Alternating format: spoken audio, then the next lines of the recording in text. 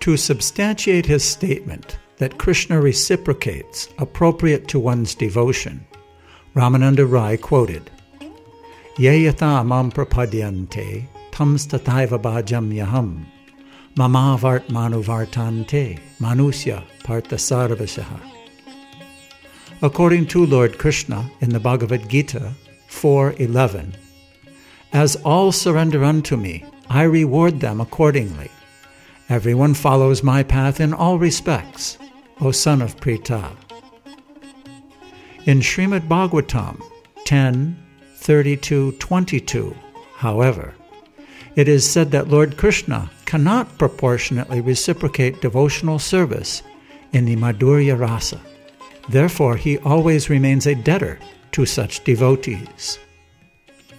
Naparyeham niravadya samyujam svasadu krityam vibhudayu sapi va ya ma bhajan durjaya geha srinkala samvrishya tadva patiyatu saruna.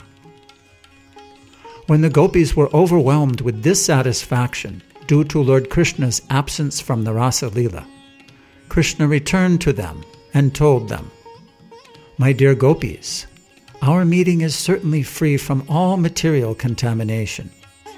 I must admit that in many lives it would be impossible for me to repay my debt to you, because you have cut off the bondage of family life just to search for me. Consequently, I am unable to repay you.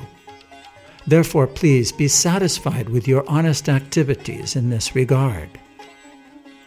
Although Krishna's unparalleled beauty is the topmost sweetness of love of Godhead, his sweetness increases unlimitedly when he is in the company of the gopis. Consequently, Krishna's exchange of love with the gopis is the topmost perfection of love of Godhead. Purport by Srila Prabhupada. Krishna and his devotees become perfectly intimate in conjugal love of Godhead. In other mellows, the Lord and the devotees do not enjoy transcendental bliss as perfectly.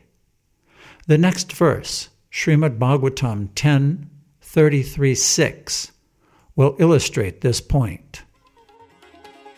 Tratati sushubhetabir Bhagavan Devaki Sutta Madhye Maninam Haimanam Maha Marakato Yatha.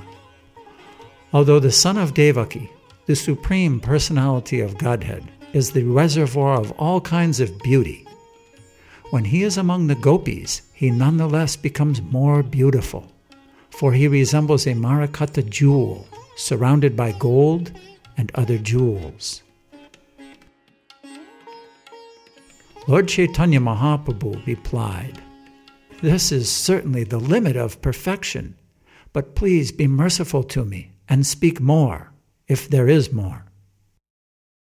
Ramananda Rai replied, Until this day, I did not know anyone within this material world who could inquire beyond this perfectional stage of devotional service.